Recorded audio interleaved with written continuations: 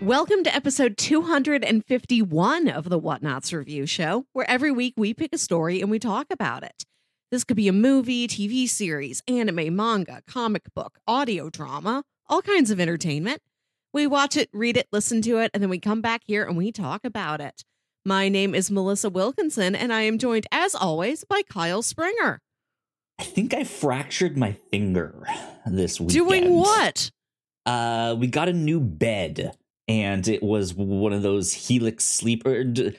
Lots of beds nowadays, since it's all that memory foam, right? It's the compressed, like vacuum sealed thing. Yeah. And you open it up and it starts to expand. Yes. So I opened it up. It expanded. It expanded upside down. So the top was on. So I had to like flip it around and rotate it and do all this like Tetrising to like get it in the actual thing. But what complicated things the most was that we upgraded from a queen size to a king size. So we have a huge, ginormous bed now. And that thing was just so difficult to like twist and turn around and do all that stuff. And so I moved the bed and it wasn't working. So I let go. But I think my finger just caught it in the right way. It's probably a good thing that I let go as soon as I did, because I heard my finger pop, which I like. I crack my knuckles a lot, so that's not really a new feeling.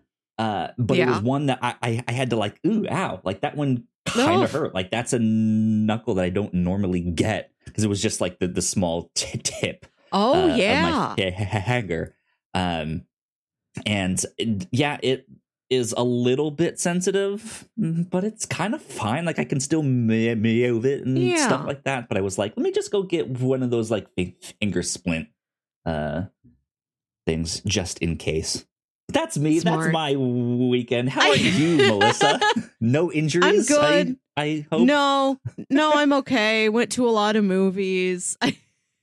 I saw Evil Dead Rise, which is very gnarly, but very How's good. That? And Good. Beau is Afraid, which is a deeply strange one.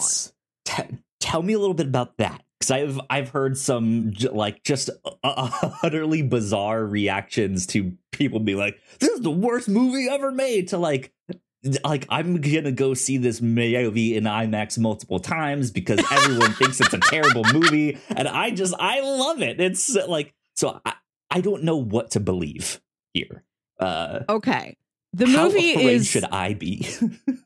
You should not be afraid. It isn't scary. I think it's a comedy. I laughed a lot. I don't know if I was supposed to laugh at all those times, but I laughed a lot.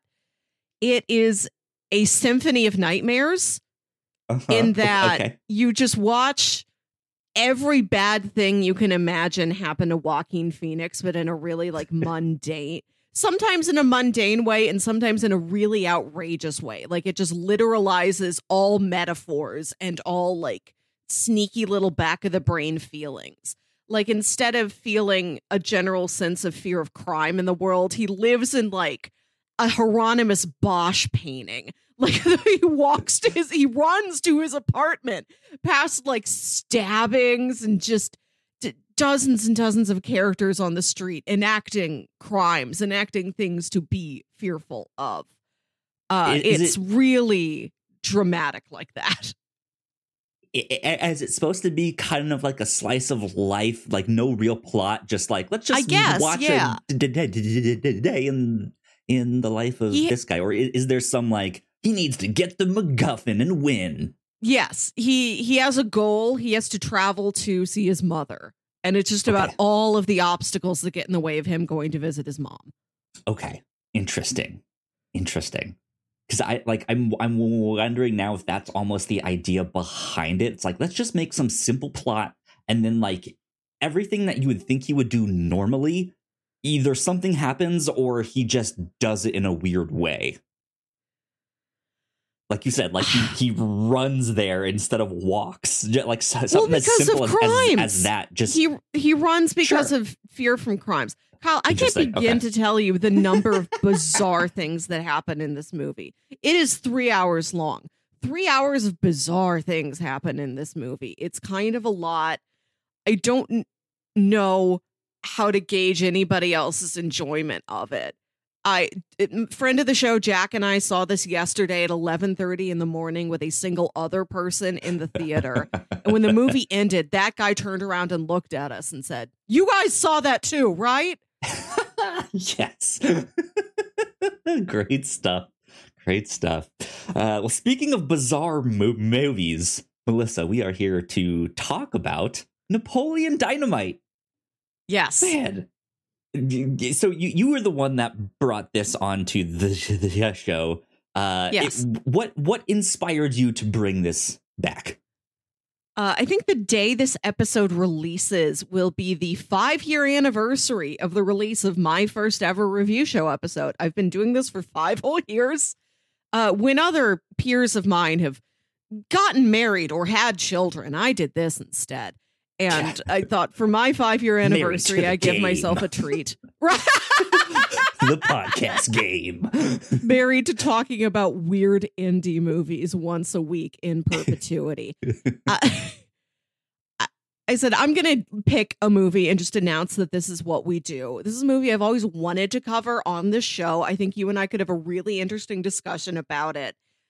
But it's been something I've been wanting to do as something special, but I know maybe it's special to you and I, but not to the general audience, not to the general public. I couldn't bring it out for any real milestone. So Sure, I'm like, yeah. 5-year anniversary of me specifically. All right, this is what I want. Melissa's choice. I choose Napoleon Dynamite. Congratulations to Melissa. Thank you. Good stuff. Yeah. Yes. Seriously, though, congratulations for being here on the Whatnots for 5 years. That is a big commitment. I know me personally, who's been I was one of the creators of the Whatnot, so I've been doing this for 8 years now. I didn't think we'd make it past 1.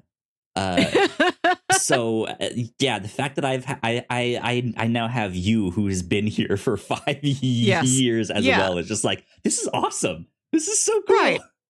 I came on for 1 guest episode and I just did not leave. And you never asked me to leave, and I'm still here. We quote unquote hired you. You officially work here. But yeah. Napoleon Dynamite, man. Wow, yeah, I remember when this was the hot new thing. When this came, I don't remember if I saw this in theaters or not. I don't think I did, to be honest. I think it's kind of one of those movies that just kind of came out and no one really noticed.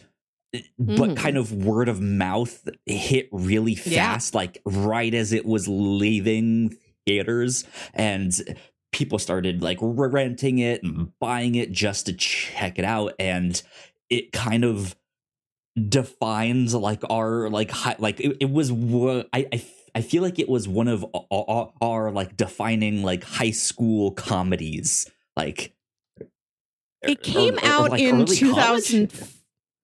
It came out in 2004. So we would have been like 8th grade transitioning into 9th grade at that time. We're about the same age. Sure. Yeah. Yeah. So like just at the start of high school, like end of middle school. But yeah, for the next handful of years,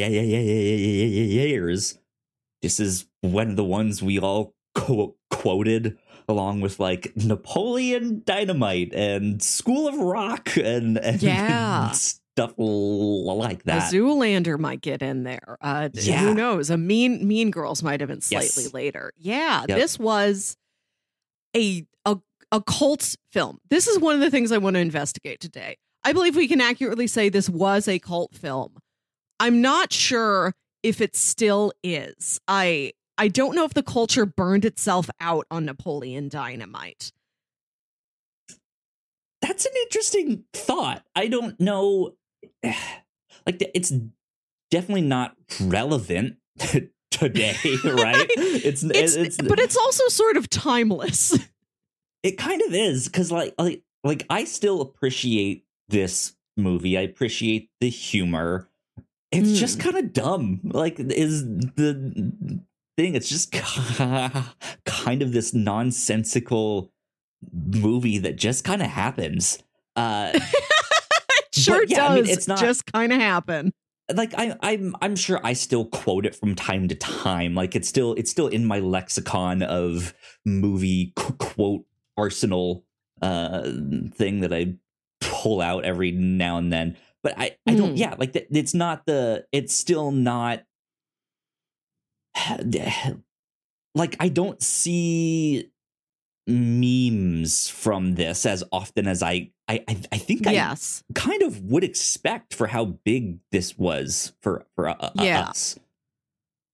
Then I know memes was also still not a thing. Like, we weren't calling them memes back then. I mean, like, you see so many references to episodes of SpongeBob from around this time. Oh, yeah. And no, I don't remember the last time I saw somebody use a Napoleon Dynamite reaction gif. Maybe it's just Kip going, yes. Yeah, like that that's might it. Be the only one, or him like looking at his big pile of nachos and being like, I'm kind of busy. I'm busy. He has to look at the nachos while he says he's busy. I think that part's very funny. He just has to see them again. But like, that's kind of it. Like, I don't feel like I've heard anyone be like, your mom goes to college in years, in like a decade. It feels like, right? So yeah, I think this is an interesting one for us to explore and look back on and just be like, what was this? Right, because when this first came out, I think I rented it and I didn't get it exactly.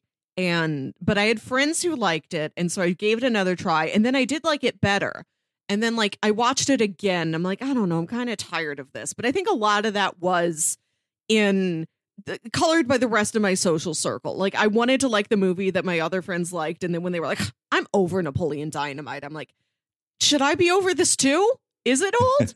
But then I revisited it like 8 years ago or something. I'm like, you know what? This still hits. I think this still works. Like, in a vacuum of zero peer pressure, zero cultural zeitgeist, just me alone with Napoleon Dynamite, I still find it a very charming experience. I just had a weird thought pop into my head here. And this is such a weird comparison. Never dreamed that I would be comparing Napoleon Dynamite to Batman the Animated Series. But Batman the Animated Series has this like timeless feel to it. Like the art, some of it feels like it's the 1920s, some of it not. It feels maybe more modern and stuff like that. From the architecture of the buildings to the cars they have. Napoleon Dynamite almost fits in that same kind of wheelhouse where you're like, you're not quite certain when this is set. Yes. And it very much is in kind of modern day times of when it was made, but it also doesn't feel like that. Yeah, it feels like it's 10 years behind, and you're not sure, is this a period piece or is everybody in this town just sincerely behind the times? Yes. Yeah. It's just a weird small town, middle of nowhere in Idaho. And that's Napoleon Dynamite. He's just this high school kid just kind of doing his thing. Like there's not much more to it than that. There's the like class elections for president. There's the dance. They sell Tupperware. They chat online with LaFonda, who comes to this is truly that's it. A slice of life movie. It's a lot of vignettes that are just very loosely connected to one another. When they have the class president election at the end of the movie, like that concept is only introduced like 20 minutes before. Like there's no lead up to it. Like everything truly just happens in this movie. Right. It's not like at the start of the movie, like, oh, end of the week is prom or is homecoming or something. I think he that. does mention the dance fairly early on. There is the segment of getting dates for the dance. Then he gets the date. Then he has to like figure out how to get to her and pick her up. And then they go to the dance. And then everything that happened in the dance is just over. You're right. Yeah. Like there's not a lot of repercussions from dance onto class elections.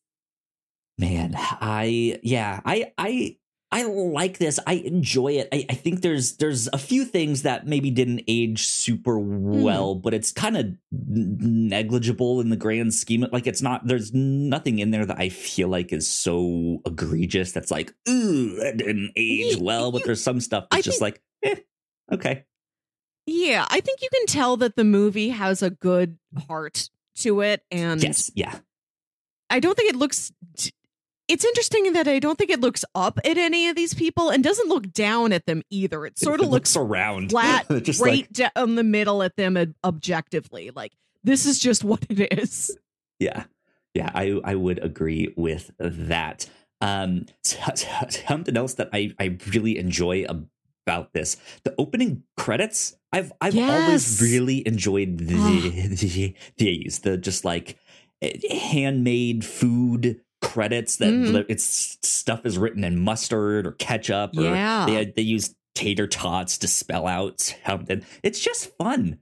Like it's quirky. I don't know. Like that's the thing. I can see people watching this today and continuing that, like, I don't know if I get it kind of attitude towards it. Like I can see people doing that or understanding it or just not understanding the humor in this. I don't know if this is going to hit like it did for us back then, of like someone the same age. I don't know. Yeah, maybe it would. This is something I've been really curious about. Is the 14-year-old today getting into Napoleon Dynamite? Like, do they find, or do they, what is it about that they would like? Do they like these sort of throwback, like semi-ironic vintage fashions? You know, do they really look up to Deb as an entrepreneur? What is it about it that works on kids? What is going to continue to work in the future? Yeah, it's an interesting thought for sure. Well, I would suggest we do a plot synopsis, but we kind of did that because there kind of isn't much of one here. Right. So yeah, Napoleon Dynamite. Do you have any other kind of like spoiler-free thoughts you want to add here, or should we jump into housekeeping? Let's go into housekeeping and then dive into a big discussion on this. I've got a lot to say. I took notes. This deserves notes. Sounds good. Yeah, we will be right back. Here at The Whatnots, we make multiple different shows, and a lot of hard work goes into making them, so we would love it if you check them all out. If you enjoy our shows, patreon.com/thewhatnots is the best place to show your support.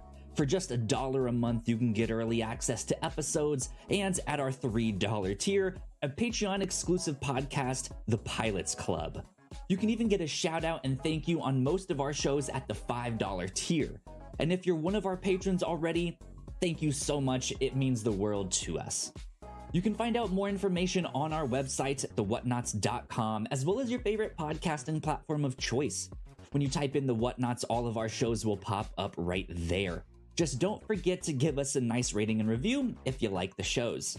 You can also find us on YouTube and Twitch for video versions of the shows, trailer reactions, and live streams. And lastly, we have merch. If you want to grab yourself a shirt or a hoodie or a mug or something else, head over to thewhatnots.com/store to pick up some merch today.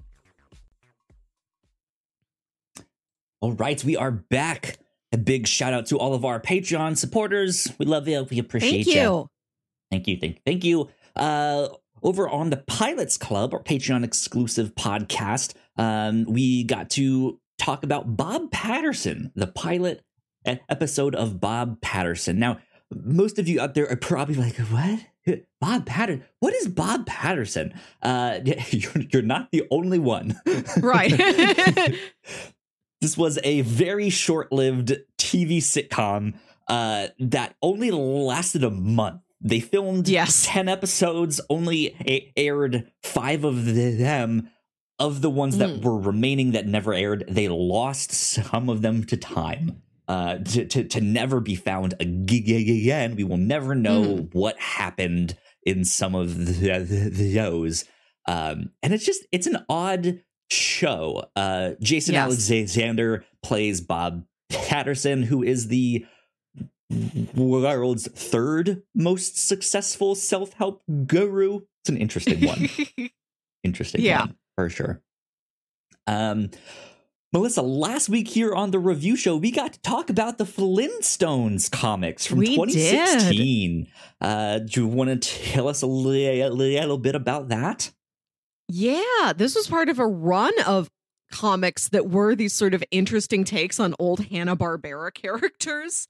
And it was the Flintstones as this social commentary on civilization itself, where we see the Flintstones encounter issues like war, marriage inequality, capitalism, religion, like all sorts of different issues. But it's also very, very silly. Yes. Yeah. Man, some great comics, highly recommend them. Go check them out. Cause they are. Yeah. They're silly. They're a lot of fun. They got some interesting points. Yeah. Good stuff with that. Over on the Captain's Log, this past week, we talked about all sorts of stuff. We got a brand new clip from Venture Bros. We talked about Renfield. We talked about Adam Driver and if he would make a good Reed Richards, because that seems to be the rumor right now. And we talked about all sorts of Disney stuff. All sorts we talked a lot about Disneyland.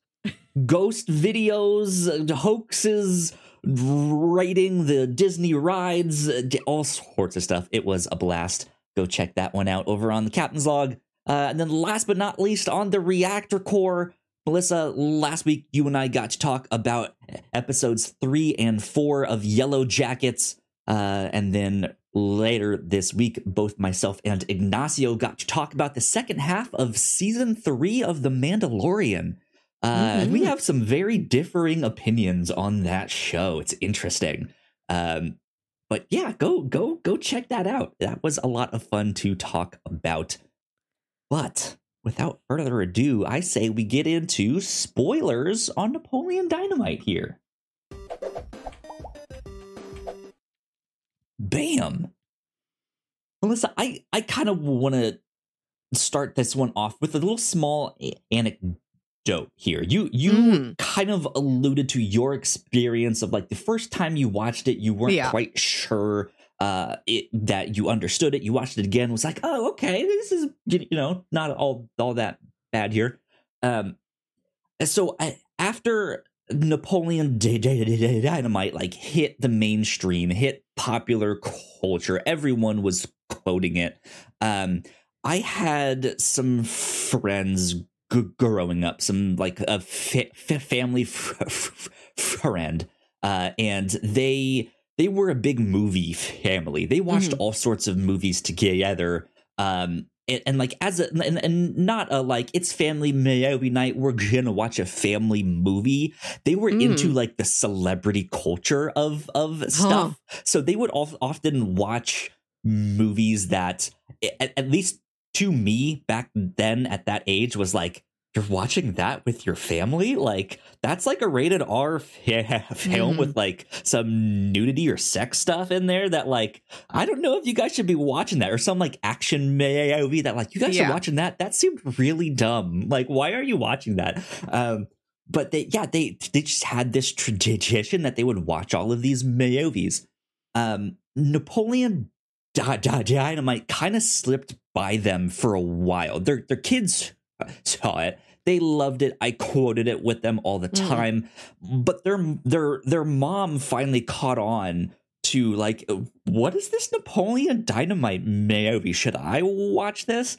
So I think they caught one of the like, I think they went to go see it in theaters at one of like the last possible showings that you could go see this movie in. And I remember like talking with them, I guess that next week, and finding out that they ended up leaving the movie because the mom thought this was a sad movie. Like, everyone is being so mean to Napoleon. Like, she started crying and like feeling bad for him. And then eventually like they were like, no, it's not a sad movie. Like, this is meant to be a comedy. Like, all all this stuff. But like, we just thought that was the funniest thing, that like your mom cried at Napoleon Dynamite. I just thought that was such an interesting reaction to this movie. Like, who cries at Napoleon Dynamite? Especially because Napoleon himself, although he gets bullied at school, like his uncle or his older brother will like snap at him or make fun of him or something.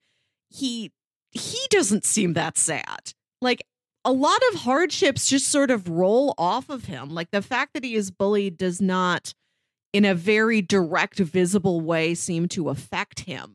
He's more frustrated by very small inconveniences. Like, oh, I don't have any chapstick. Less I'm getting bullied. The idea that he's also kind of like a pathological liar in a weird way, right? He's always talking about the gangs at the school and how they wanted him for his bow staff skills. But then down the road, I forget exactly when it comes up, he's like, he replies like, but I don't have skills. Like, I don't have any good skills, which is in complete contradiction to what he was telling Pedro when he first like met him. Like, I have bow staff skills and all that stuff. Like, it's just this, he also kind of makes up his own inconveniences, right? In a weird way. To then go back here, I would like to talk about the opening scene of this movie after we get past those credits that I like here. I think this opening scene is really indicative of what the movie is and what it's about. It shows Napoleon just standing there waiting for the school bus. He gets on, and the first thing you notice is that it is not only one of those movies where he seems older than all the other kids. I think those are meant to be the like younger elementary school and stuff, and he's more in high school. But that's something I've never seen, where the elementary schoolers are on the same buses, or what's happening there. I'm not sure. It's probably because it's in like a rural community. Like, they just send one bus out enough, to like just the entire area for any student of any age. Like, all the schools are probably on one campus together. That makes sense. But I often read that scene as the like he's peers with them, but he's like 6 foot something, and they're all super small, right? And he sits in the back of the bus, and the kid who's sitting there in the seat next to him is like, "What are you gonna do today, Napoleon?" To which he replies, "Whatever I feel like it. Gosh." And that is what proceeds to happen. He does whatever he feels like. He doesn't seem to want very much, but also there are not very many obstacles in his way. I was thinking about the musicals. You know, I love musicals. It is the standard format of a musical that at the beginning, the characters sing an "I want" song. That is, it clearly states their goals, their aspirations, what needs to be accomplished for them by the end of the show. Like, they could never do that for Napoleon Dynamite because it's not clear to me what his larger wants are.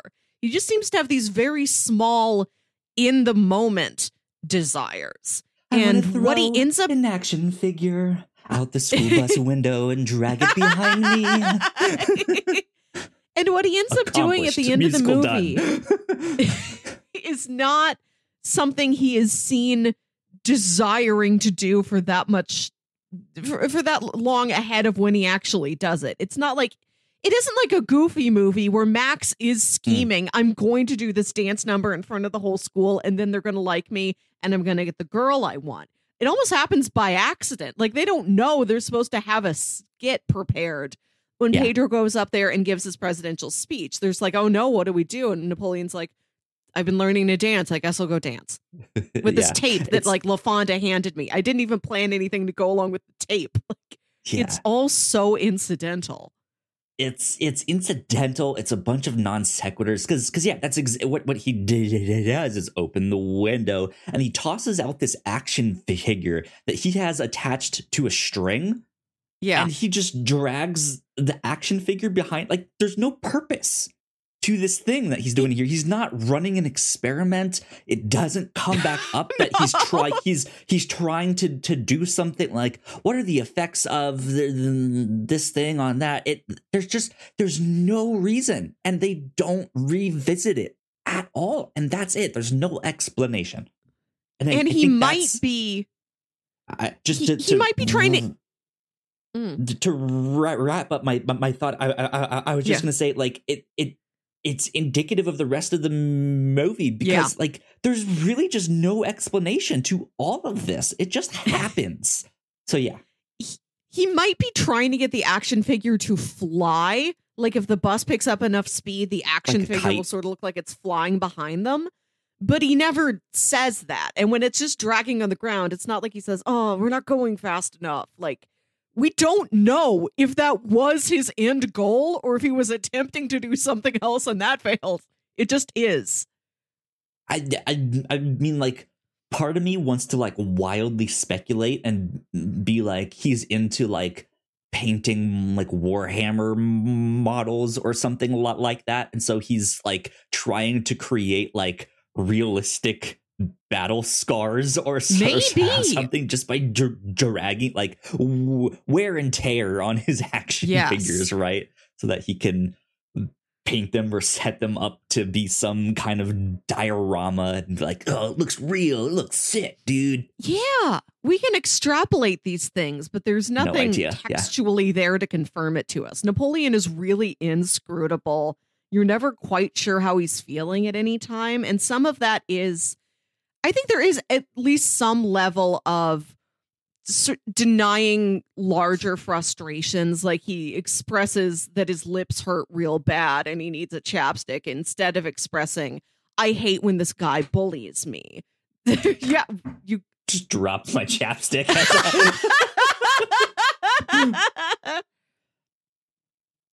And he's deeply frustrated by like these little inconveniences, but he's also very easily impressed by small things.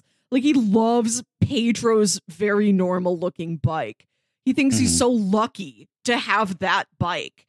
But that isn't anything that comes back in a larger way. It's not like Napoleon sees Pedro's bike and is then like, how do I get myself a bike like that? Yeah. I mean, to go back to the genre that we mentioned, it does really feel like a slice of life story, because that is the kind of conversations that I would have with people like when I was young. Like, hey, what kind of bike do you have? It's a mongoose. You have a mongoose? That's so cool, right? Yeah, and then you would just be like, hey, do you have any like sick jumps that we can go do? And like that was the thing that we did, right?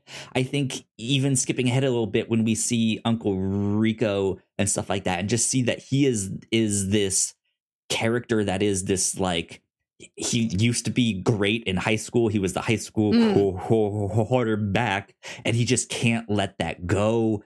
and he Yes. just has these like, but he is a character that is like, despite not letting go to his prime, he is like constantly looking out towards the mountains and hoping and dreaming, and just like Yeah. there is this like like not wispiness, but just this like Wistfulness. Yeah. Yeah. He longs for something. Other characters have more direct goals than Napoleon does. Like Uncle Rico is chasing his glory days. Kip has got his relationship with LaFonda. Pedro picks like a specific girl that he wants to ask for the dance, and he has a specific plan to try and ask her out. And then he decides he's going to run for class president. Deb's got her little businesses. Even Rex Kwon Do seems like he's got direction in his life, but Napoleon doesn't, which is something that is one of the positive aspects of this movie. This is one of the things that has kept me thinking about it for so long, is that it is these characters in these very mundane, non-aspirational circumstances. Like they're in this little town. It doesn't seem like there's hardly anything around. It's not exciting there. There's not a lot of possibility or potential, but there's no desire for getting out of this small town. Like nobody's really trying to go anywhere. They are trying to have the most fun they can with the circumstances that they have with this town, with whatever their means are, whoever it is that their friends are, whatever they can get their hands on. It's about making the most with what comparatively little you have around yourself. It really revels in the mundanity of this setting. And I like that a lot. Like I grew up in a suburb of St. Louis, a relatively compact city. So I'm like close to the city at any time. But I'm also in like the northernmost suburb. I'm on the outer edge of the St. Louis suburbs. Like I'm right up there at the top. Yeah. Yeah, it's me. And then you hit like the river, and then Illinois is right there. So I was in an area that you could get more rural. There were plenty of farms. Like in high school, I would like stay after school for an activity, and then the activity bus would take you home. And because there are fewer kids to take home, it's taking like a wider path. Like you're going to be in one bus with like people you've never seen otherwise, because it's driving this like massive area to get everybody home from activities or whatever. So I'm going into these like more rural, more like farmhouse areas out in the suburbs. And this movie kind of reminds me of that. Missouri and Idaho being very different states with different vibes and different landscapes. But it feels like something that's just barely outside of my experiential grasp. Like I've never exactly lived this, but I've kind of seen things like this. Yes. So it makes it feel relatable, but also like you are wondering about this world. You were thinking about what you would do if you were there. There was a certain element of wonder, of mystery, the tiniest bit of adventure, just because it's not the exact small town you might have grown up in. Yeah, that's what I was trying to get to, is that like all of these characters, even the like smaller ones, like the Pedro's cousins, right? Like to have them in, like, these are all the things I feel like I've seen in my life, where I know someone who has this kind of connection or this kind of outlook on life, or does these not necessarily get rich quick schemes, but maybe more pyramid scheme kind of things, thinking this is the next big thing, right? The new Tupperware thing. We need to go house to house and sell this. I feel like I've seen those things in my life, despite not living in that kind of small town. But it's also strange to see all of these things happening in this small town in the ways they happen, because it just kind of creates this like almost surreal small town where it's like it can't be exactly like this, can it? I don't know, like there's just some bizarre things that happen in this, and they play everything just so straight, and yes, it's just kind of interesting. there's just like this weird surreal aspect to it. Yeah, and that it is so objective and so kind of content with itself. Like you've got characters with more longing to them, like an Uncle Rico. But for the most part, a lot of the characters are trying to solve like immediate needs. Like, I need a date to the dance. I want to see if I can win class president. I'm trying to get some money for college, that aren't these massive life-changing things. No, people want to change one element of an upcoming circumstance, but they're not trying to change their life. There is a level of comfort and familiarity and contentedness in this movie that I think makes me, I kind of feel at peace. I feel a little comforted that, like, if these characters don't want for very much, what am I doing wanting for very much? Like, it's kind of Wizard of Ozzy in that way. Sometimes you really don't want to, you don't need to look further than your own backyard. Yeah, exactly. Man, so I think we also have to talk about Napoleon's dance. What a great scene. We're going to this now. What's so fascinating to me about this dance is that there is a dance in the movie. They go to like a school dance, a homecoming, a something. And it's later at the class president speeches that he does the dance. Like, he doesn't express any interest in dancing. Again, everything feels really incidental. It's not like he has an experience at the school dance that leaves him saying, oh, this girl would have stayed with me as my date if I would have known how to dance. Like, there's not a specific thing that you can see that he is envying, that he wants to move towards. It seems accidental that he finds Dequan's dance groups, that tape at the thrift store. And then he buys it. And one of the funniest bits in the movie, it's when you see him just through the crack in his door putting that tape in, and it says, "Welcome to Dequan's Dance Grooves. Are you ready to get started?" And he says, yes. So good. Because like, it's another one of those things. There is no purpose behind it. Like, he's just, we randomly get a scene just of killing him time at a thrift store, and he finds a Psy, one of those like Teenage Mutant Ninja Turtle looking daggers, and he's like putting it in one of his belt loops to just see what it would look like. I assume he bought it. That seems like something he would buy. If that's something you find at the thrift store, why wouldn't you buy that? I would. But he finds this dance video, and so that's what I like to think that he bought on his trip. He bought a Psy and a dance video, which is just a great purchase.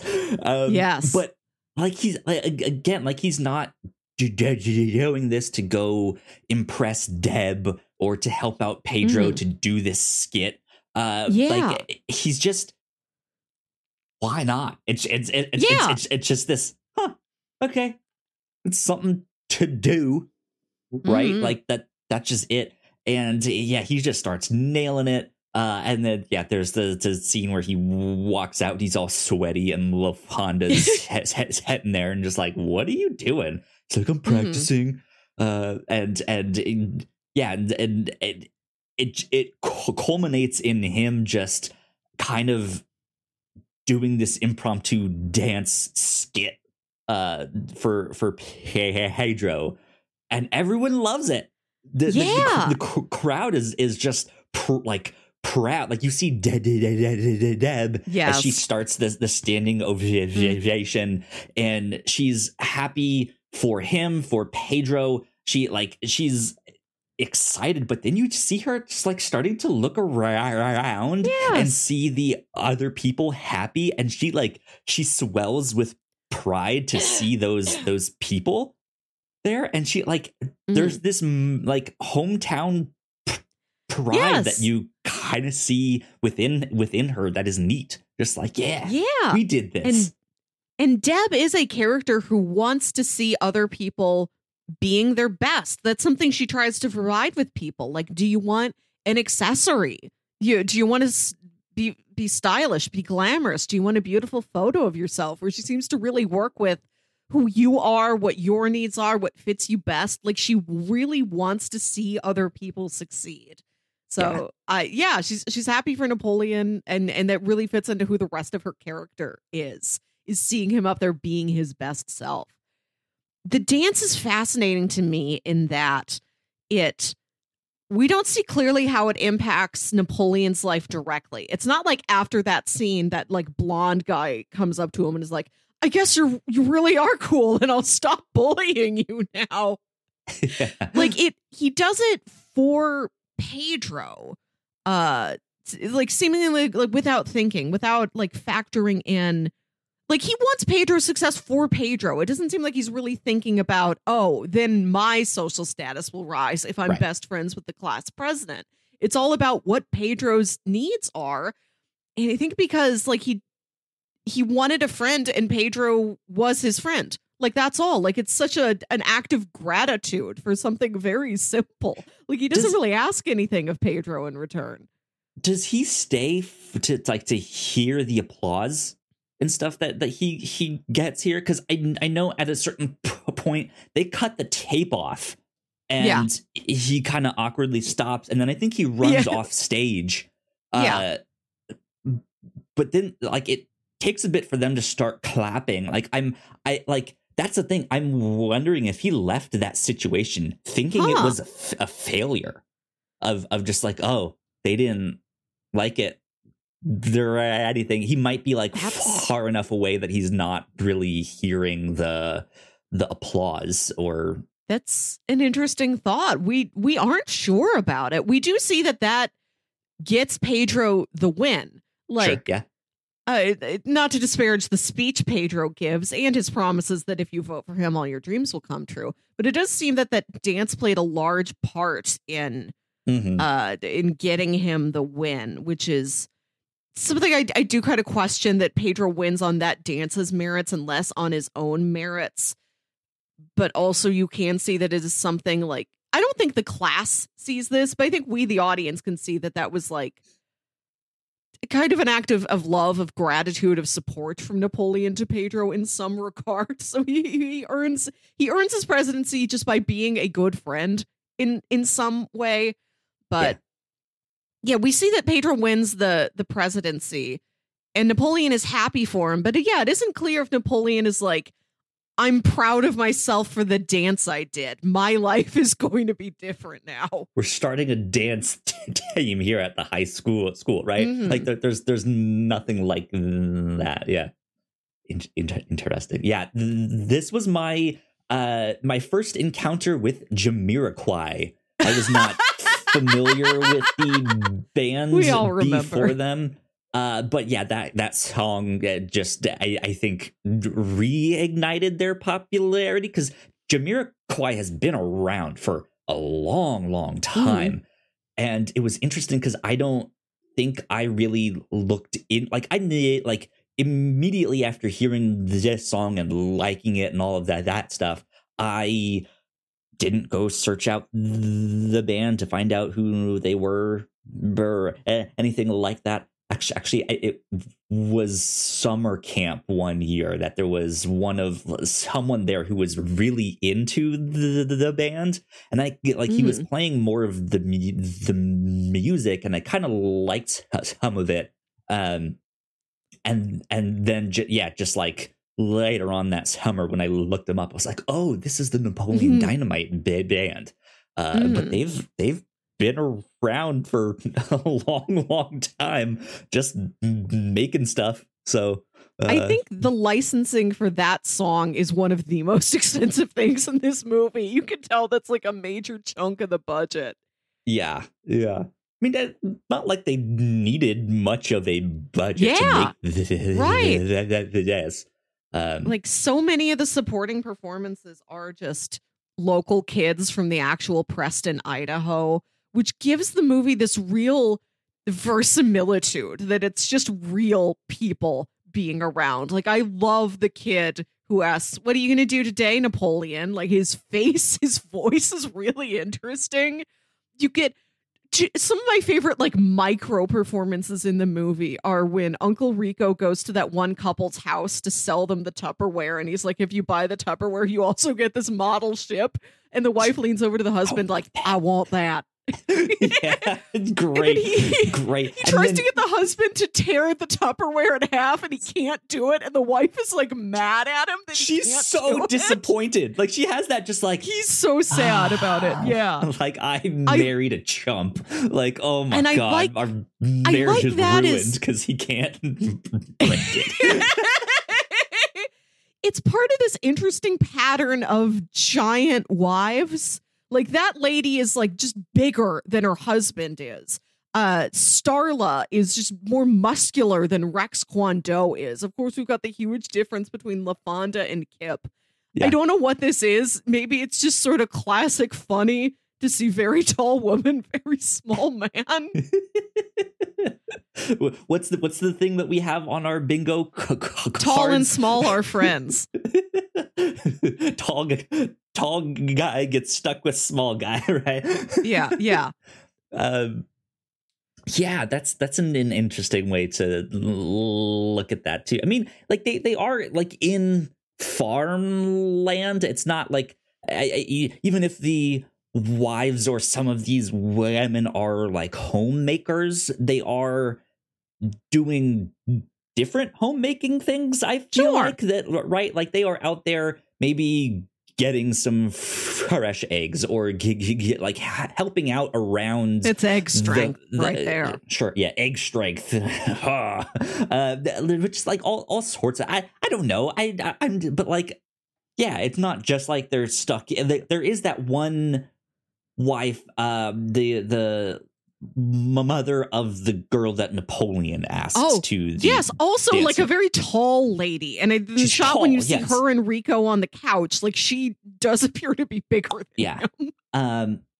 But like she appears to be someone who I would imagine, sure, more of a homemaker just by her looks and the way she's acting, but also like she's in this like 80s tracksuit, like she almost feels like she'd be the like at home, like she may have been the one to have bought the Dequan's dance video. Yes. Did your parents ever have that like stepmaster workout thing where it was just this like big like plastic like step? No, and but then there were you know what I'm talking about though? I feel like I've seen other moms. I know the mom you're talking about who gets into this. Yes.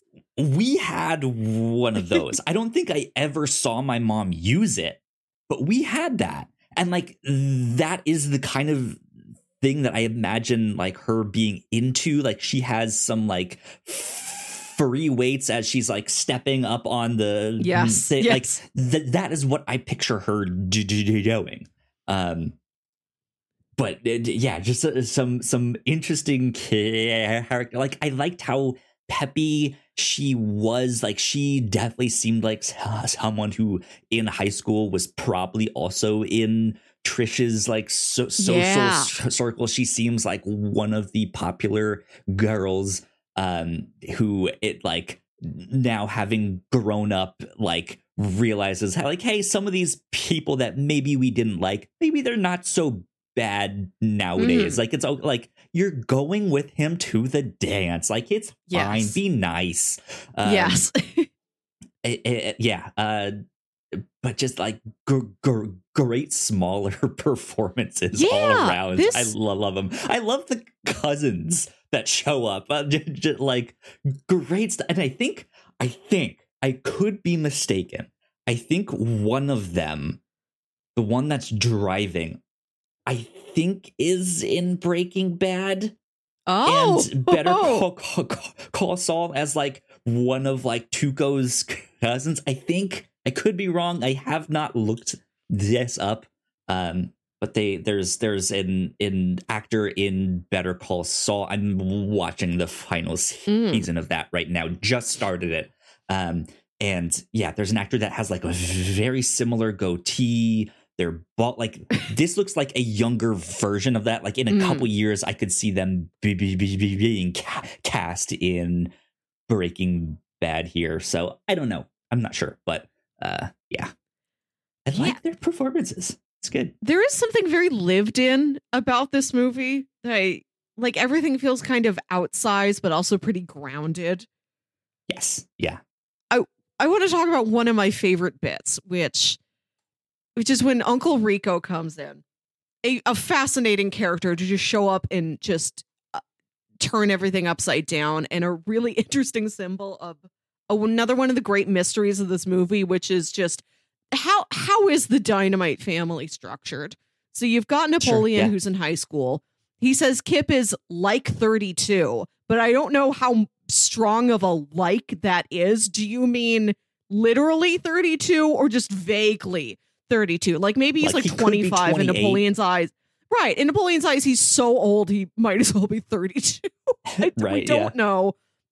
It's not clear why they live with their grandmother, where the Dynamite parents are. We presume that Uncle Rico is the son of Grandma, but maybe he's from the other side of the family. Like everything's really unclear. Yeah, because even the way like the grandma is great in this wonderful, too. Yeah, just the fact that she like immediately just kind of leaves and then goes and has this like adventure in the sand dunes with a date and has this terrible accident. But just like the fact that she, like that's what she's in, like she's into partying, like she's like out at the clubs, the bars, the like she's having a grand old time, which is like, almost not what you expect. Yes, nobody in this movie is sincerely cool. Even the cool kids at school are not cool. I think the coolest character is Grandma. Yeah. I mean, there are the popular kids at school. What's her name? Summer. Like, she is the stereotypical cool girl, but we also don't see her doing anything. Right. She also feels, again, it's like, she's not ahead of the times more than anybody else is. Even the people that you would think are popular, are cool, are stylish, still dress like it's 1994. Right. Yeah. Like she's also fallen under the spell that all of Preston, Idaho is under, where it's just in a timeless semi-90s void. Yeah. And certain stuff feels like, like early 90s, late 80s. But then the way like Uncle Rico still dresses because he's like caught back in the 70s, it feels I think he says like 82 might have been the year of that game. God, he keeps mentioning 82, but it's such a weird thing to see like all these different time periods mixing together in a weird way. But then they also like don't pull out an iPod or anything. Like there is no thing to like specifically be like, oh, they referenced MySpace. Well, right. There's no movie's not gonna age well. Yeah, there's not even a Gateway 95 computer. Like it doesn't even get that close to being in the time. Yeah. There's this part I love when Rico is talking to Kip about how if only he would have won that game, his life would have been different. Like he would have gone to state. He would have done this in college. You know, like his whole life would have been different. So we've got that delusion that simply winning this game would have been, or like getting put in the game, being able to throw the ball would have changed the entire course of his life. And then he looks off at the mountains and he says, I bet I could throw a football over those mountains. Not over a hill. Maybe you could throw a football over a hill, but not over a mountain. Rico. Dream big, kids. Dream big, right? And so then there's the further escalation of his delusions where he turns to Kip and he says, you spend a lot of time on cyberspace? Have you found anything like a time machine? Great. I love that exchange. Like that is like there are the things that I still liked, that I know I liked back then, right? The like your mom goes to college. Yes, you could be drinking whole milk if you wanted. Just like there's all these quotable lines in Yes. there, but then there's like there's smaller ones that I feel like didn't catch on. They're like, so I bet you know a lot about cyberspace. Right? Like, that's a great exchange. Yes. And it's like, why didn't that one catch on? It's so good. I remember going into Hot Topic, and I think this was also something that fed into, at least within like my middle school, the popularity of Napoleon Dynamite, that a new mall opened up like in our suburb. So everybody could go to the mall, and you would go into the Hot Topic, which was right next to the food court, next to the movie theater. So like it was so accessible. Maybe you'd never get around to the rest of the mall, but you would get to the Hot Topic. And they had, at one point, they kept getting more and more Napoleon Dynamite merchandise until it was like a whole wall section of it. So many little bits. Like, I think I had a shirt that said, "I caught you a delicious bass." That was one of my favorites. I think I still have a button. You'd paw through that like box of buttons at the Hot Topic to get whatever you wanted for like $1.50 with a couple bucks your parents gave you before they dropped you off. I still have the one that says, "I like your sleeves. They're real big." Yep. That's evergreen for me. I love that's a great one. I love that being the judgment on the quality of sleeves is the size. Yeah. And he's not wrong. Like, the fact that Deb made that dress by herself is pretty impressive. Yeah. But man, please continue. No, just going back to this thing with Uncle Rico, I think about now how he is the character living the most under longing, under wanting his life to be different in a way that the other characters don't have to that degree. And he is also the most delusional character. Like, he believes in like time travel and being able to throw a football over the mountains and like all of his schemes to get money and everything. Like, the other characters who don't want as much from their lives, who are more content, are more grounded, don't fall into that. Like, their foibles aren't as intense. They're not believing in as strong of lies the way Uncle Rico is. Yeah. He's a cautionary tale for sure. I like when he's talking to him and Kip are sitting on the front stoop eating steaks. I love how they like live next to this farmer, so they just keep getting meat. Like, that's all they eat. You never see the characters eat a vegetable. They don't live near vegetable farmers, just dairy farmers. So it's all like meat all the time, meat and dairy. They're sitting on the stoop eating steaks, and Kip is he's trying.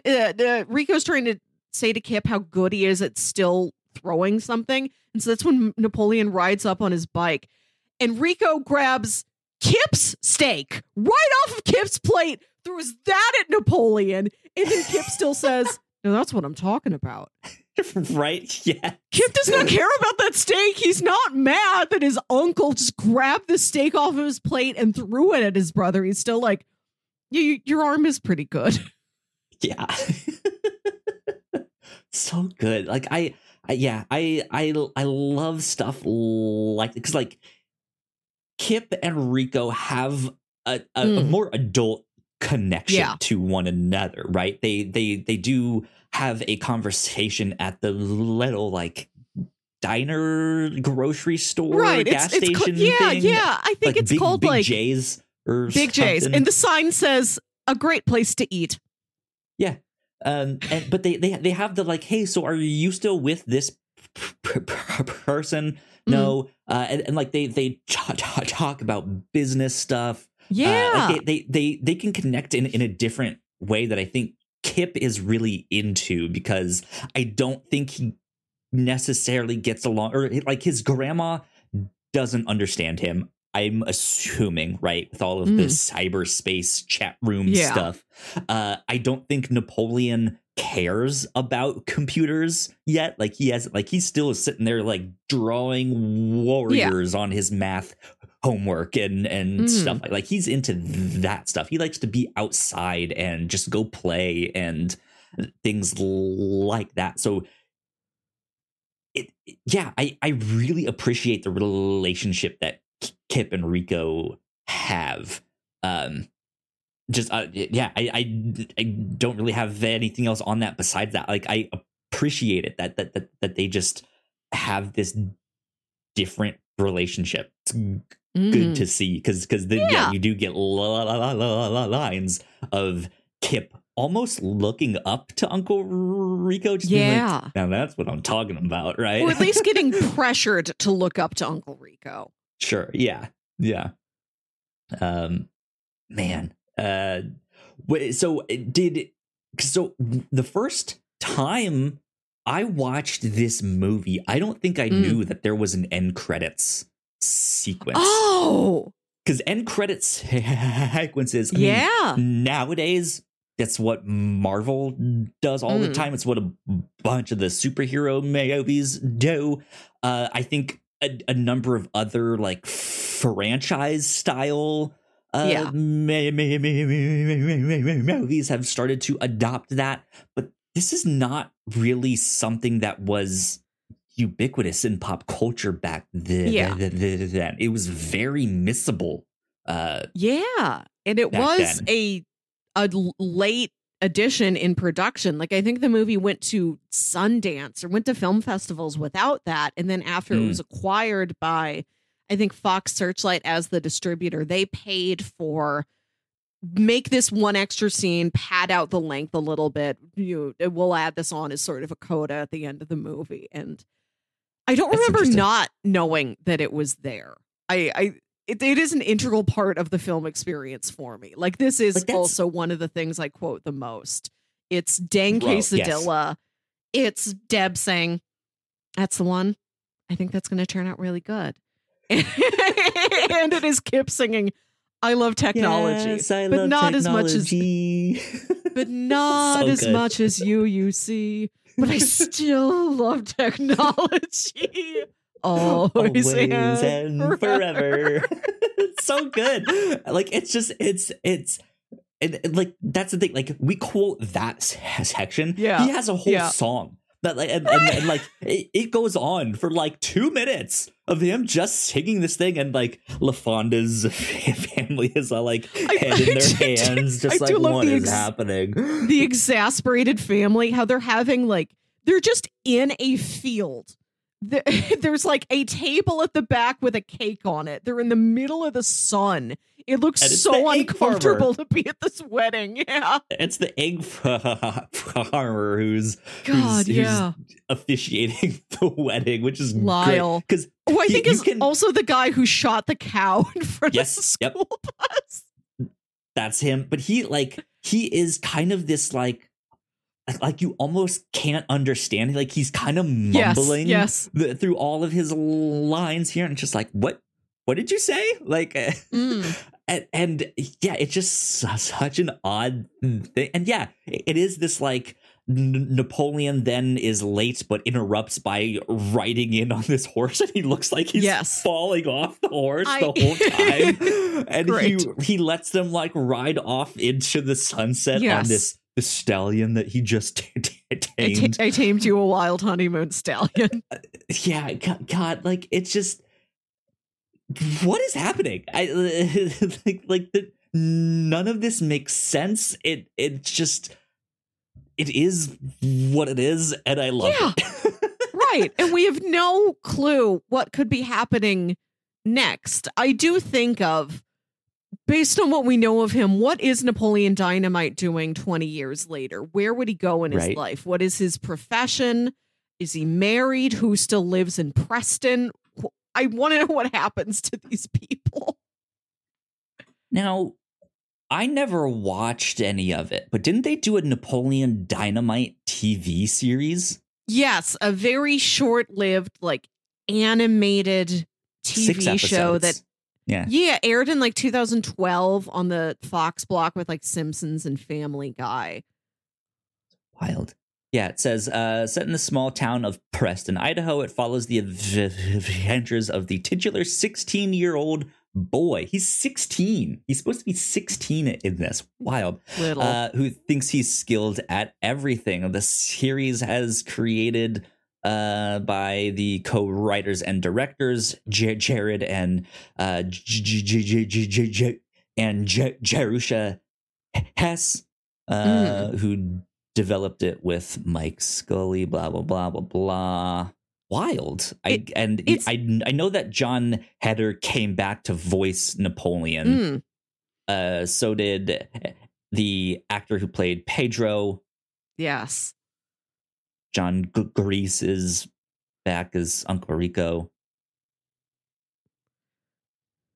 Interesting. This may be one we have to look at for the pilots. Yeah, club, I right? am intrigued. I am kind of intrigued by it. So I remember, and that's the thing. Like you said, like the movie came out in like 2004. The cartoon, like 2012. Yeah, like almost a decade I can imagine. later.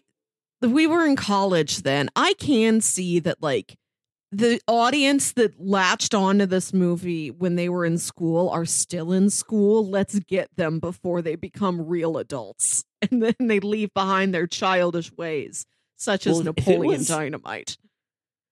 I mean, if it was, well, yeah, I guess so. 2012, yeah. Huh. It says the series is available on Hulu in the United States. There you go. Wild stuff. What have these actors done since then? Like, that's another, like, I of course recognize Uncle Rico from Lost. Right, Ben Linus's dad. Yeah, that, like, because I watched Lost with my partner recently. It's my like 8th time watching Lost, her first, and so when we first see Uncle Rico, I kind of under my breath say it's Roger Workman. Yes, and like she didn't pick up on that, and they show him, and he has some scenes and some lines, and I like actually then say out loud, like, man, it's kind of wild that he's Ben's dad from Lost. And she goes, oh, you're right. Yeah. Oh my God. Like, she like did not put that together. But most of these actors, I'm not like by name, like familiar with them. I know I've seen John Heder in some stuff. Since then, unfortunately, he kind of got typecast because of this thing, and so didn't do all that much that I know of after. I've seen Dietrich Bader, who plays Rex. I know I've seen him and stuff. Yeah, but I don't think I've seen like Aaron Ruhl, who plays Kip. I think he was like Ramirez. One of these videos I was watching, I watched several YouTube video essays on Napoleon Dynamite, and one of them was talking about how after this movie became a huge hit, they wanted the cast to do like cast appearances.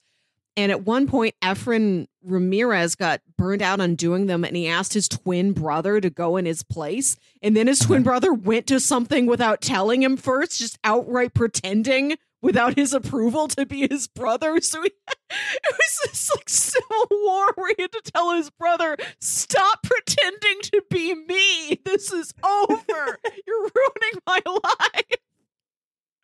That's wild. I just looked up Efren. So I was like, what is like the earliest role that he had? In 1994, he was in a movie called Tammy and the T-Rex, in which I know plays that one, the pizza boy. But then 2 years later, he plays a character named Carlos in the movie Kazam. You remember Kazam? It was Shaquille Who can forget O'Neal. Kazam? Oh my God. So now I'm trying to see like what else he was in that I might know him. Is this what I think it is? He was in Crank, the Jason Statham movie, apparently. What else do I kind of recognize here? Nothing. Oh, he was in Lightyear. good. He voiced a character in Lightyear. That's interesting. Nice use. And then television. Do I know anything of his stuff in television? That's the thing. Like, I don't, like, I've not seen many of these characters in other things since then. I know also in the mid 2000s, Tina Majorino, who plays Deb, was in some premium cable show called Big Love that was about the tensions in a Mormon family, and she was one of the several wives that guy had. I gotcha. I don't know. I'm not sure. I don't know. I don't know what came of that. I don't know what happened afterwards. I really enjoy everybody's performances in this movie. Wish him health and wellness. Yeah. I mean, it looks like also in the TV world, he's done some one episode characters and stuff like Boston Public, ER, Robot Chicken, American Dad. Oh, good. He's done some stuff getting like around. That, but yeah, interesting. Okay, but interesting. Before we head towards the end of the podcast, I just want to run through a couple other just brief jokes I think are excellent. Yes, please. One of my favorite turns of phrase is when Pedro wants to impress Summer and ask her to the dance, and Napoleon asks him what he's going to do, and he says, I don't know, I'll build her a cake or something. I can build her a cake. I love that it just build her a cake. I think that word has so much meaning to it. I also really love when they go to the FAA, recital, whatever that is, again, it comes out of nowhere, nothing leading to it, nothing leading from it. They just do it. And afterwards, he's already decided he's going to run for president. And then he sees that Summer is also running for president, the girl who turned him down when he asked her to the dance. And you see him get so nervous. And that's when he goes home. You see him he's like, I'm hot. I drank some cool water, but it didn't help. So you see him in a bubble bath surrounded by candles, still wearing the medal he got from the FAA competition. Amazing. I think it's so funny that he's like, my head was hot, so I decided to shave my hair. It's real high school thinking. Yeah. There's stuff. Pedro I really do like his performance in this movie because sometimes Pedro looks absolutely blank in a way that is fascinating to me. Like, I think you see Napoleon calling Trisha's house, or he's calling somebody on the phone, and then you zoom out and Pedro's been sitting there next to him at the table, and Pedro's just flat. In no, I think it's after he's working for the chicken guy. He's sorting out all his money, and he's like, that's $6. That's $1 an hour. And then the phone rings, and then he goes and he takes the call from Trisha. And Pedro just sits there, not moving through this entire sequence. It's so good. Oh, man. Yeah. Again, Dynamite, man. It just, what a trip. I'm glad this movie exists. Yes, yes. Yeah. I don't know. There's so many little bits, when he goes to help at the chicken ranch and he asks, do the chickens have large talons? And the guy running the thing says so disdainfully, I don't understand a word you just said. That's funny to me. One of my favorite tiny jokes is when they have the time machine that's clearly a scam. And it's got just label maker labels on it. There's a knob on the time machine labeled high and low. What does that mean? High time travel, low time travel? There's so many little mysteries, so many little things that you don't know what they mean, what they're for, where they came from, where they're going. Cotton Eye Joe. Yeah, man. Good stuff. I don't know if I have much else to say on Napoleon Dynamite. It's just it's a good time. I'm glad that they did make an animated series almost a decade later, just because I think that kind of shows just like how insanely popular this was for so long. But also, like we were alluding to at the start of just like it also kind of just disappeared.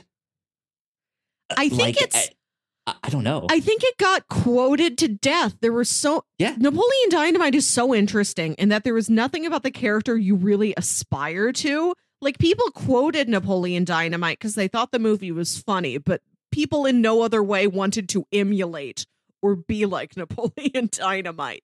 They just shared his words. And I think like it was on so much merchandise. It became like such a hit. People kept quoting it. I think it might have burned so hot that the culture got tired out on it. And there hasn't been a specific impetus for people to return to Napoleon Dynamite in recent years. I hope this podcast serves as that. It all starts now. Right. This is my goal. This is what I'm starting. My legacy I leave upon the world is getting people to watch Napoleon Dynamite again for the first time in 20 years and think like, this movie's all right. Napoleon Dynamite, worth revisiting. Interesting. Well, let's see. Let me start pulling up bingo here so we can do all of that good stuff. Give me a second to pull it up. I'm looking at mine and I'm finally able to cross off cow. Yes, we can finally cross off cow. And also, don't need that. even if this movie does feel kind of timeless, I'm going to check off contemporary reference to retro tech. Okay. Because there is nothing that specifically there's nothing that specifically says we're not in like 2003 when the movie was made, but there's everything feels archaic even to that point. Like those top loader VCRs weren't happening anymore. Nobody's driving maybe the cousins are, but like Uncle Rico is not driving a recent car. The computer is old. The phone is old. Everything feels like it is like 10 or 15 years old. I would even give you, I know it's not tech per se, but I feel like I would even give you an argument for Kit being in the chat rooms. Oh, yes. It's more like internet culture or tech culture, right? It's not tech itself, but yeah. We do have an awkward hand touch in this movie, so I'm gonna go ahead and mark that one off for me. Sassy grandparent. Oh, yes. A sassy grandparent. I have that one, which also gives me a bingo. I have a bingo in the same spot as you.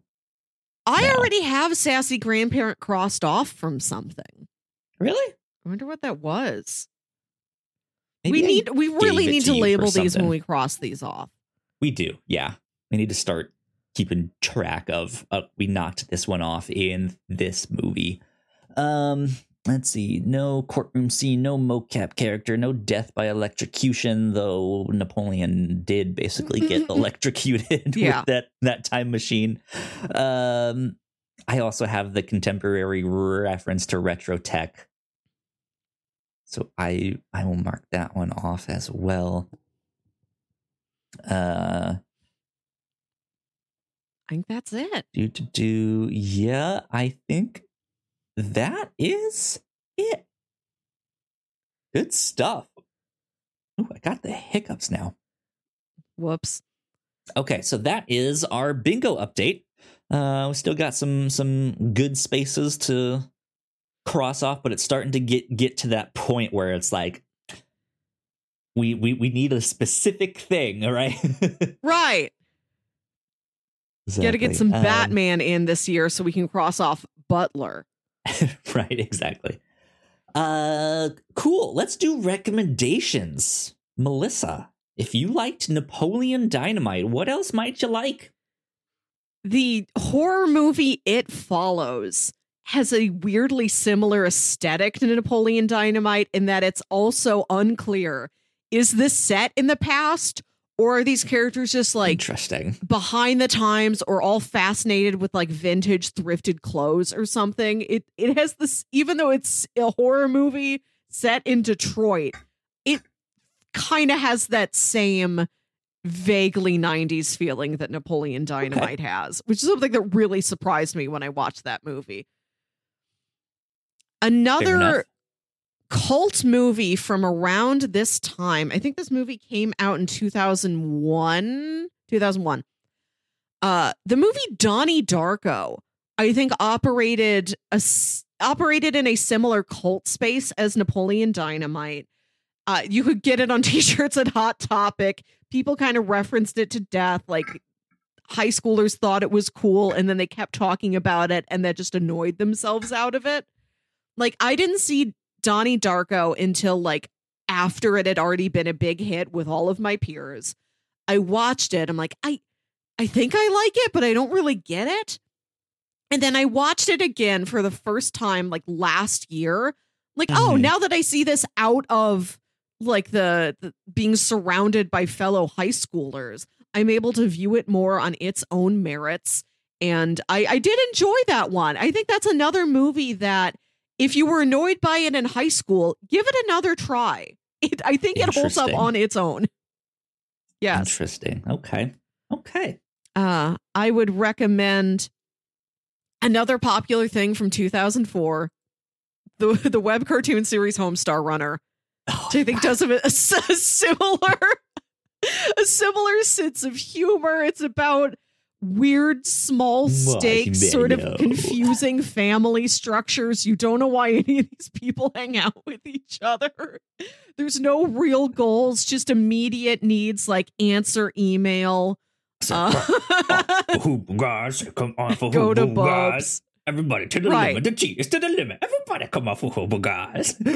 Another thing that's all about like drawing dragons in your notebook, like a thing that you can still like quote forever. Yeah. Yes. Watch some Homestar Runner. Watch some Strong Bad Emails, please. Yep.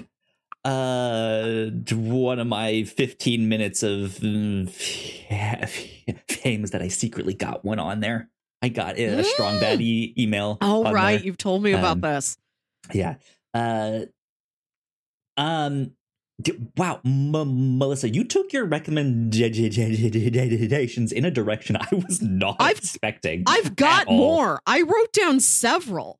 Continue, please. Watching this movie again, it really reminds me of King of the Hill. Yes, that was going to be one of mine. Right. I think King of the Hill. And I think of other Mike Judge projects, like the movie Office Space is also it's rebelling against a mundanity, but it's still aesthetically similar. Also, you've got a weird supporting performance by Diedrich Bader. Yep. My vague memories of Beavis and Butthead, I feel like Napoleon Dynamite is the next step in the evolution past Beavis and Butthead of obnoxious teen boys who talk weird. Yeah. Yeah, the small stakes, the mundanity of the contentedness with Arlen, Texas. Sure. Why would we ever go anywhere else? Arlen has all we need. We don't need to change our lives. We just need to win this Boggle tournament, sell this propane grill. That's all. That's all. And we have everything we need in our life. For the absurd vignette structure, Wet Hot American Summer, a movie we've talked about way back on this podcast on episode 19. Yeah. That's a favorite of mine. That movie is like not grounded at all, deeply silly, just throwing stuff at the wall. A wild ride of a movie. I recommend it now, especially. Like, kick off your summer by watching this. Well, it's a movie about the last day of summer camp. So you could watch it anytime up through August. But every summer, I'm like, dang, I really got to watch Wet Hot American Summer again. Timeless. And finally, another movie we've covered before on this podcast. Napoleon Dynamite has an aesthetic similarity to the works of Wes Anderson. And I think out of all his movies, Moonrise Kingdom might be the most appropriate match. We talked about Moonrise Kingdom back on episode 94 of the Whatnots review show. I believe I suggested it as a Valentine's Day movie, and that it's about these two unusual outlier kids who don't feel at home in either their family situations, and they meet each other by chance.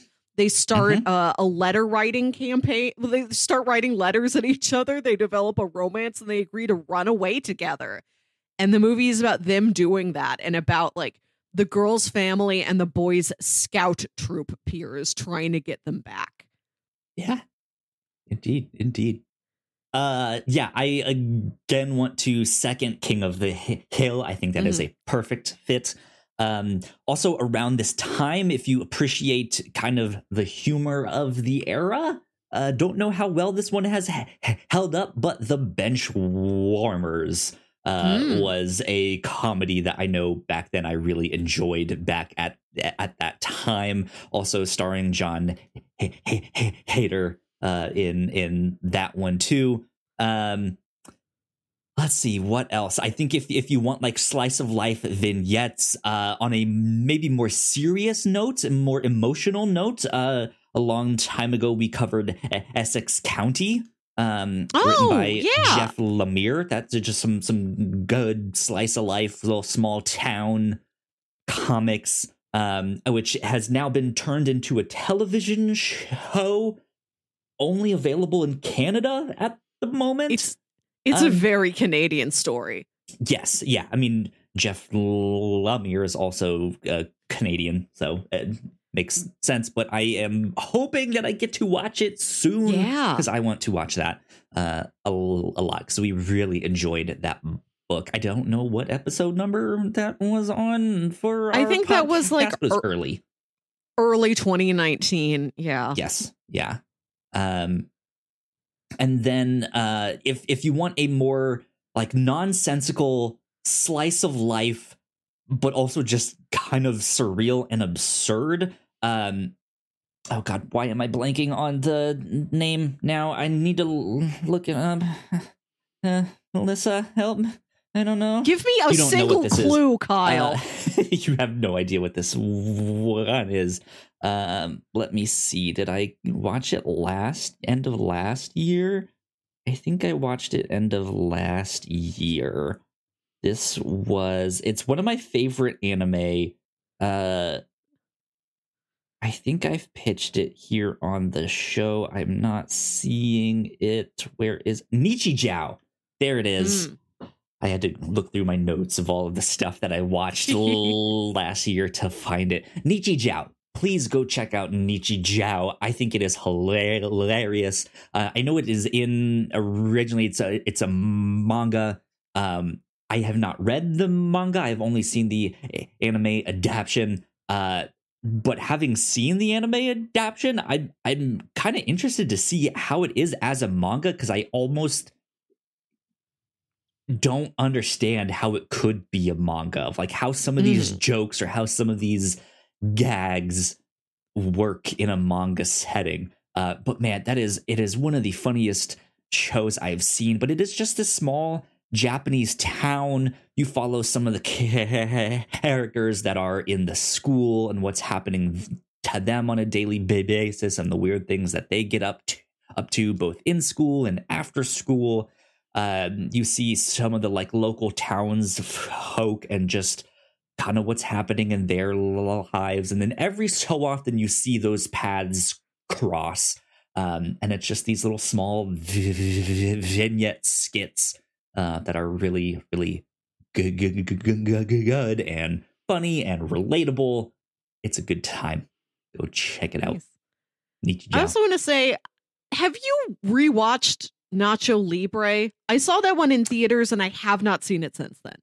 Nacho Libre is great. One of my favorites. Okay. It is also one of my partner's favorites. Good. So we have now rewatched this together at least twice. That's how you know you're meant to be.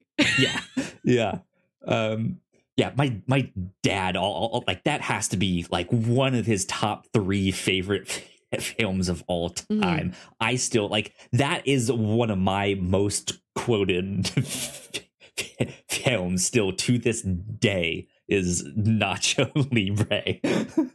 All I remember is like him trying to get his like wrestling partner to like pray with him or something, and the guy says, I only believe in science, but it's how he says it. Like he's got a really like rubbery face. Like it's Steven, the totem. have you been baptized? No, I believe in science.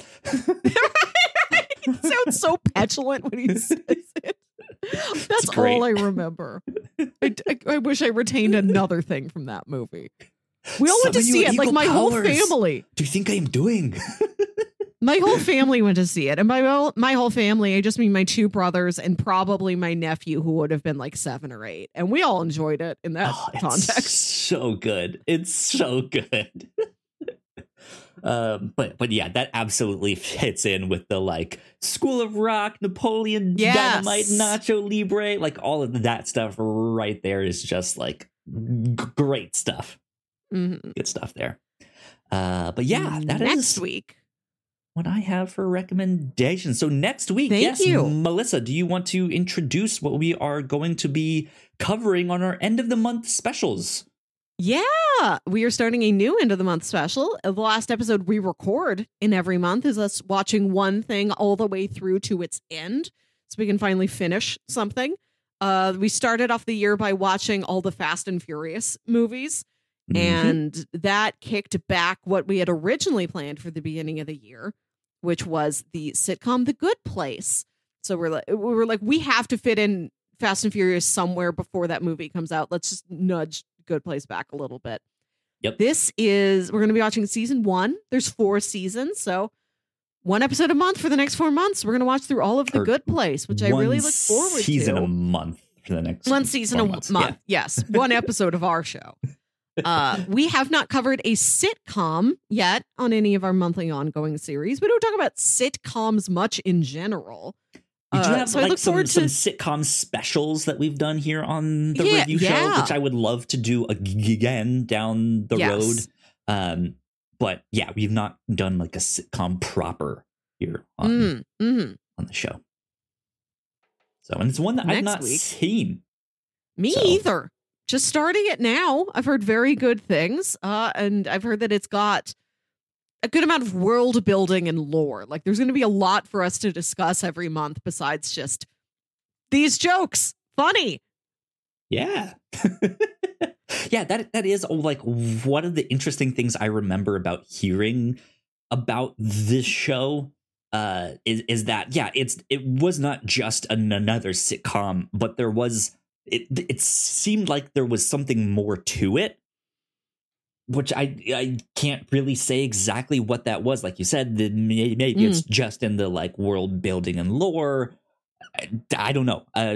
But I know that people really, really enjoy this show a lot. And I from what I remember, I think like generally agreed upon that it ended well too. Yes, I've also heard that. Just like, oh, it got canceled and that was it, and oh well. But no, I think it ended well. So good to know. But yeah, that's what we will be up to the next 4 months, the end of each month. But Melissa, I have my pitches ready. Yes, for 2 weeks down the road here, because we also like to do that because our end of the month specials sometimes can take a little bit more than a week to watch. We kind of spread that out throughout the month of us just consuming it. So we kind of have 2 weeks to do whatever these next things are here. So I, to be honest, had a hard time coming up with what exactly I wanted to pitch. I did hand you one thing. You did. I gave you a suggestion. It is a great suggestion because the Guardians of the Galaxy movie is coming up. You suggested we do some Howard the Duck comics, which I would love to do, but it's not available on Comixology Unlimited. Oh, heck. So we would either have to buy them or figure out some way to. Yeah, we did just buy Flintstones. That's fair. Buy Flintstones, rented a bunch of the Fast and the Furious. I kind of want to take advantage of the streaming services and stuff that we already have. Good. Okay. But that was a great suggestion, and I was like, can I like work my way around it? Could we do some like what Guardians of the Galaxy related stuff is on Comixology, but I decided not to go with that. Okay. Okay. I think originally I was going to be like, well, it's been a while since we've done an anime, so what if I just did all animes? But then I was like, I kind of don't like every once in a while we need to like force our hand of the show to be like, yeah, we haven't done this one like genre in a while, or this one medium in a while.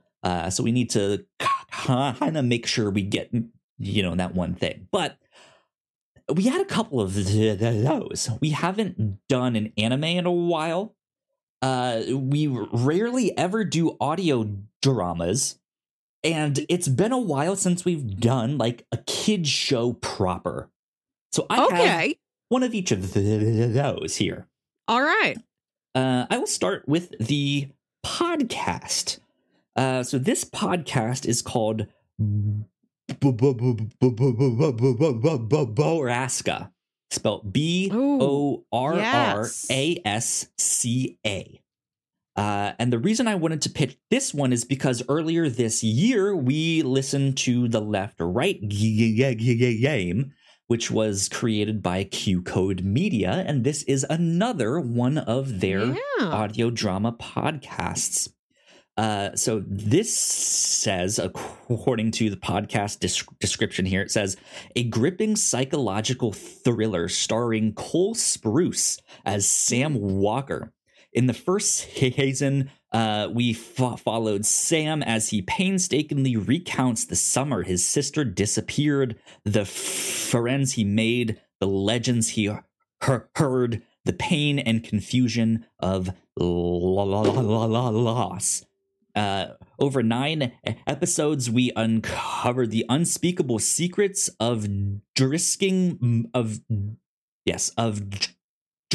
Missouri, and the people who live there.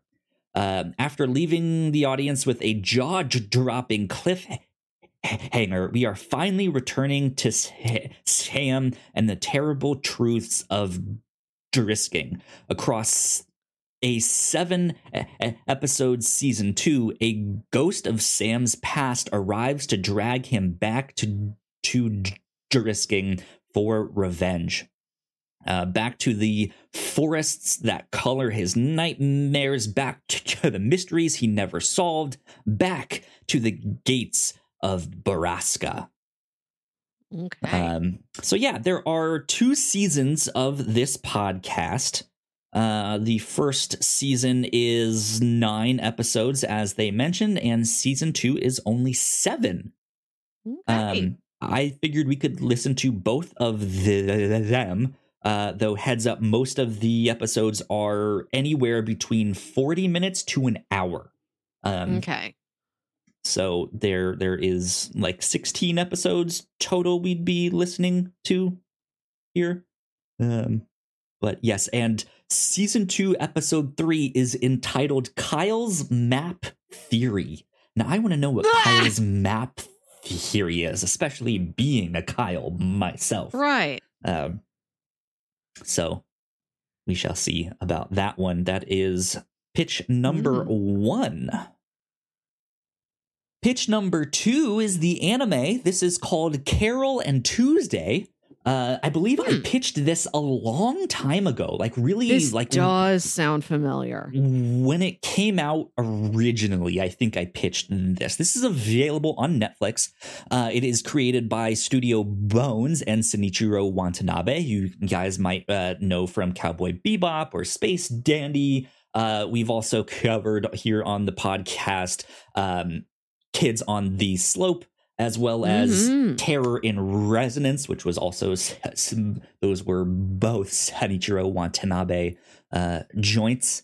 But this is the plot, according to Wikipedia, says in the future, on a partially terraformed Mars, Tuesday Simmons runs away from her affluent lifestyle as the wealthy daughter of a politician and makes her way to Alba City to pursue her dream of being a musician, with just a suitcase and her Gibson acoustic guitar.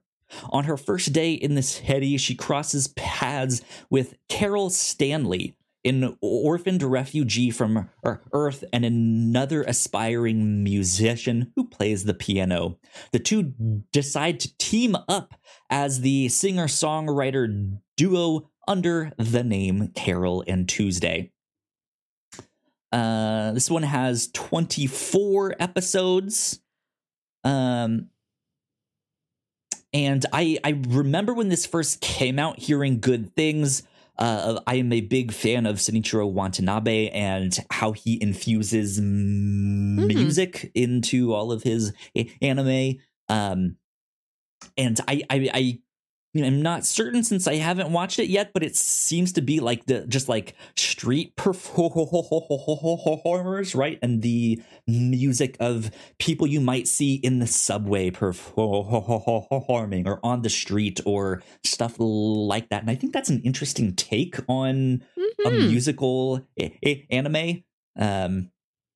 So I would potentially like to check that out as well. That is pitch number 2. And pitch number 3, coming in also at 26 episodes, the children's show, one of my favorite incarnations of my favorite superhero. This is Spectacular Spider-Man, available on Disney Plus. When is this one from? This one, when did this debut? Let me see. Wikipedia, don't fail me now. Premiered March 8th, 2008 on Kids WB. Kids WB programming block of the CW. Yeah. Back then. So this only lasted 2 seasons and was canceled, and everyone thinks this is one of the biggest mistakes that Earth has ever made. Earth. It's not, Earth. I remember really enjoying this cartoon. I watched it through once a long time ago. I remember really enjoying it and being like, this is actually really good. The Wikipedia page says that it blends different Spider-Man material, including like different eras of the comics, as well as stuff like Ultimate Spider-Man from Brian Michael Bendis and Mark Bagley, as well as Sam Raimi's Spider-Man films. But it does its own thing. It has its own theme song that is not like Spider-Man. They had their own thing, and the theme song was actually good. But it says the synopsis, it says each season of the series takes place over a semester of Peter's high school years, with season 1 running from September to November and season 2 from December to March. The producer stated that the series theme is the education of Peter Parker.